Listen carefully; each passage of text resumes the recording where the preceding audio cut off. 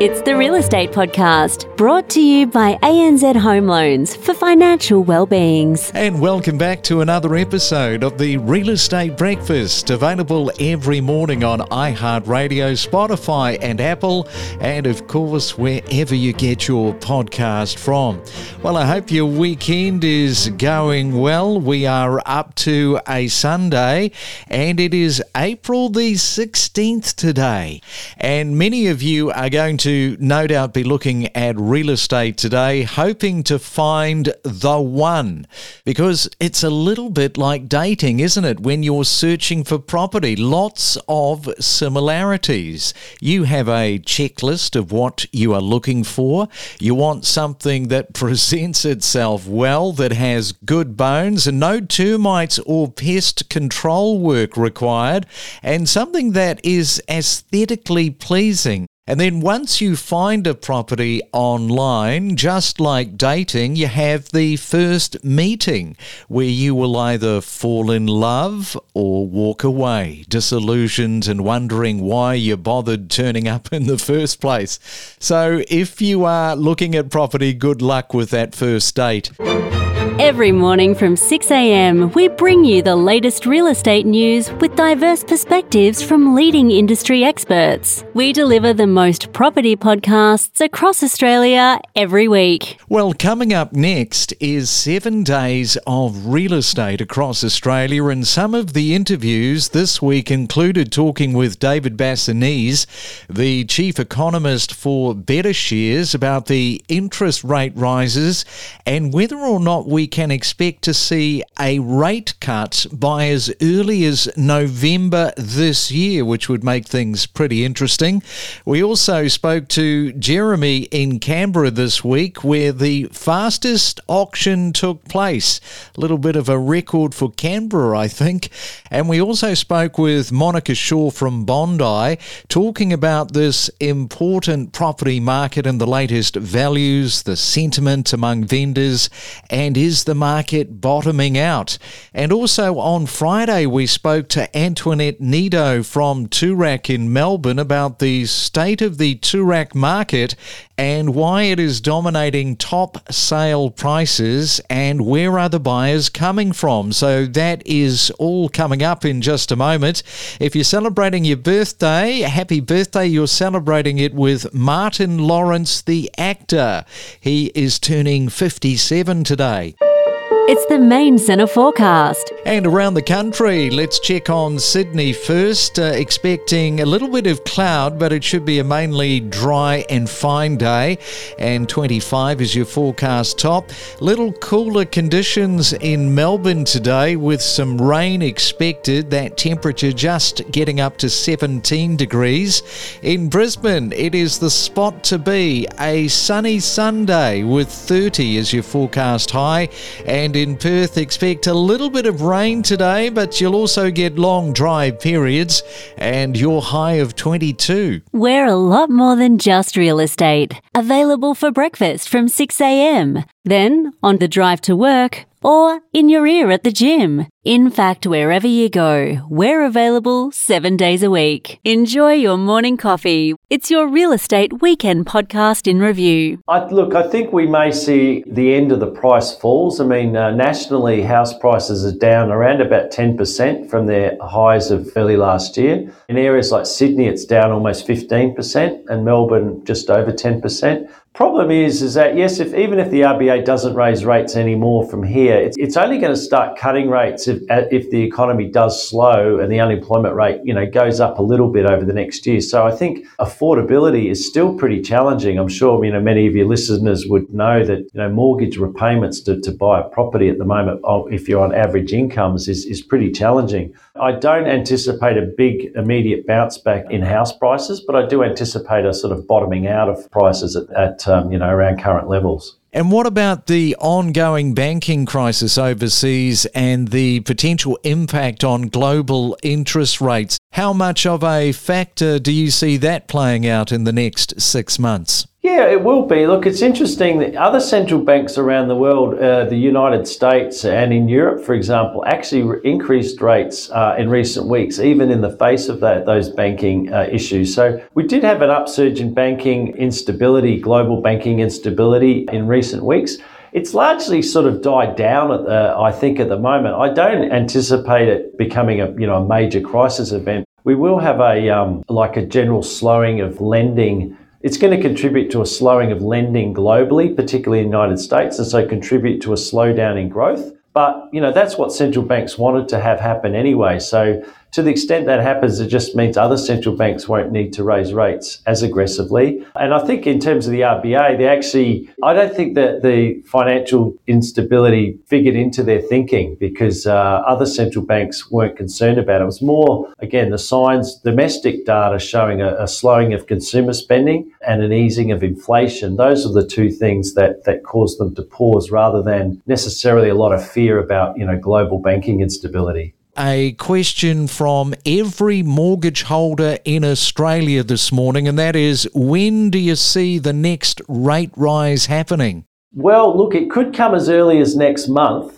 We do have a quarterly consumer price index report, which is actually the more important, most comprehensive measure of inflation that does come out later this month. Now, if that surprises on the high side, and the December quarter one actually also surprised on the high side, I don't anticipate that it will, but if it did, the RBA could raise rates as early as next month. But otherwise, I actually think they're going to be on hold now for at least 3 to 6 months, and I think over that time we will see more signs of a slowing in growth such that they probably won't need to raise interest rates again. And in fact, the next move could be a rate cut as early as, say November, October of this year. It's your Real Estate Weekend podcast in review. You are working, as we mentioned, there in Canberra. You're working as an auctioneer. What's happening around these lowball offers in your market? Is that still a factor at the moment? It is. Actually, I had one recently. It was a 3-year-old property in a fairly good suburb called Denman Prospect, and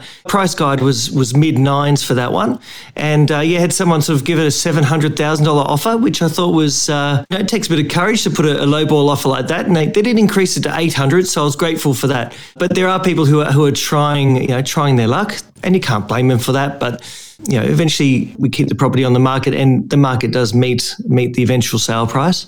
Now, you had an auction the other day, as we mentioned at the top of the podcast. Record time. It was all over and done with. I think the stopwatch was at, 3 minutes and 58 seconds? Indeed. It's sort of a dream case scenario. But I guess with that one, Lisa Harper, the listing agent for the property, did a great job in her communications with the buyers. We kind of knew where each buyer was with their budget.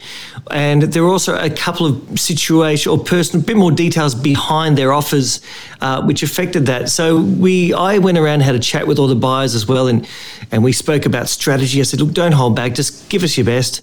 And so rather than sort of drawing out on the auction floor, they all had a bit of a plan and were able to sort of be quite confident and quite quick with their bidding. And the owners were already, they knew what range they were expecting. They were happy to release the property at the price we got to.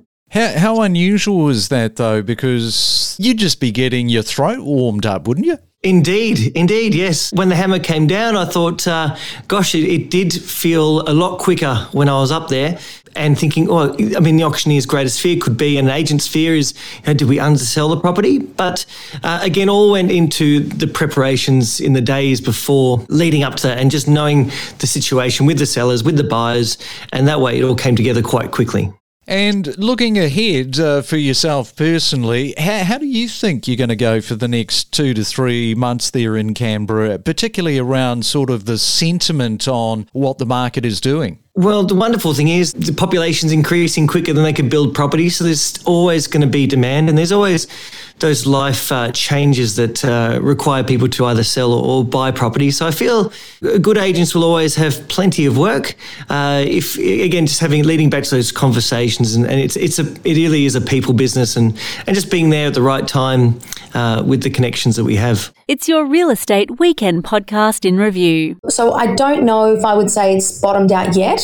I don't want to say we're on the rise, but on the flip side, we are still seeing really good properties selling for amazing prices and some even above reserve or expectation of the client because it is, a different level. Yes, because we spoke to Warren Hogan a couple of weeks ago, the economist, and he said that there is still some way to go regarding house prices coming down. Here's what he said. The substantial falls we've seen to date in Australian property prices are only about half the correction that will ultimately be needed. If indeed my assessment is right that the RBA cash rate needs to get up to around 4 to 4.5%, we need to get the real interest rate, that is interest rates minus inflation, up to at least zero, if not a bit higher. So it looks like we're only about halfway through the correction. What we're seeing is this period of stability because the economy is doing well. Yeah, that's interesting, isn't it? Because he's saying, the economy is doing well, there's this stability going on, but there's still some way to go in terms of hitting the bottom of the market. Look, I can't attest to Warren's perspective. Obviously, he's looking at a greater picture across the board, whereas we're looking at a smaller suburb and a postcode really that, it's a little bit of a bubble. We don't really correspond with necessarily the rest of Australia in every aspect. So there's only a certain number of homes, there's only a certain number of properties around this peninsula and around this, the Bondi Beach aspect. So I don't know if I can say that, prices are going to drop another 20%. I don't feel that that's the case in this area. And what about the median house price and the unit median prices? Because there's a bit of fluctuation going on in the market, particularly there, I suspect, in Bondi. Absolutely. There's definitely some fluctuation. I recently sold a 2-bedroom, 2-bathroom, level lift access in a great small building, and that sold over $2 million.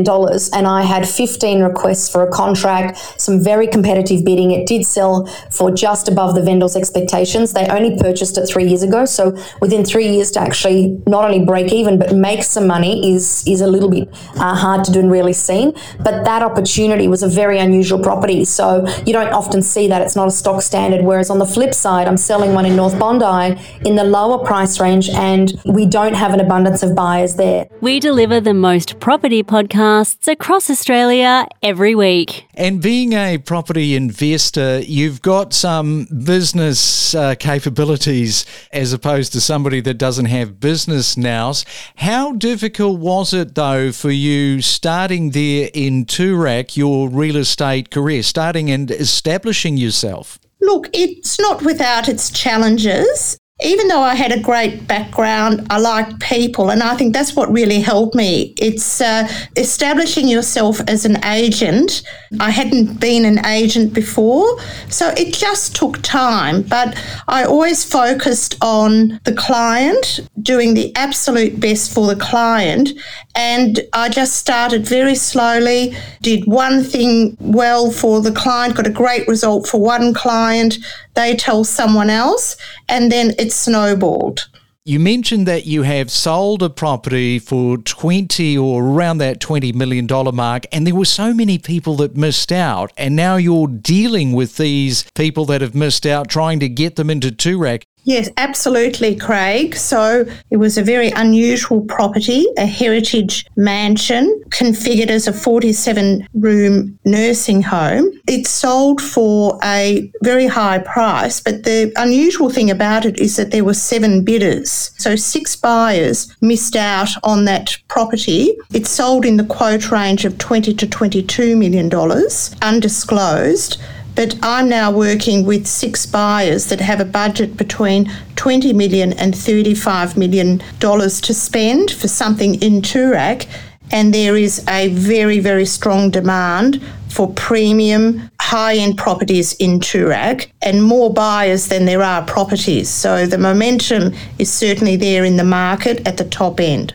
Yeah, that might surprise a lot of people because, we talk often about different speeds of the market in different cities and states. And then we have a suburb like a Toorak that just seems to run at its own independent speed. Why is that, do you think? It's a fabulous suburb with so many high-end homes. So there's a great variety. There is the supply here that you don't have in other suburbs. And if you have a look at the BRW Rich List, Toorak is the home of most billionaires in Australia. So it has a lot going for it as a suburb. Now, because that there's a lot of cash buyers, however, in Toorak, how much of an effect is talking about the market reaching the bottoming out level? Is that something that actually applies to Toorak, or is sentiment still alive and well in Toorak? Sentiment certainly does affect the market in Toorak because, as you say, there are many segments of the market. So the median house price in Toorak is currently $5.9 million, and that's up about 9% in 12 months. But there are, different segments of the market do react differently. So things like apartments and townhouses have been tough in the last 12 months. But a $30 million turnkey home, we would have more buyers for that than homes available. We connect you to the best real estate information across Australia. The Real Estate Podcast.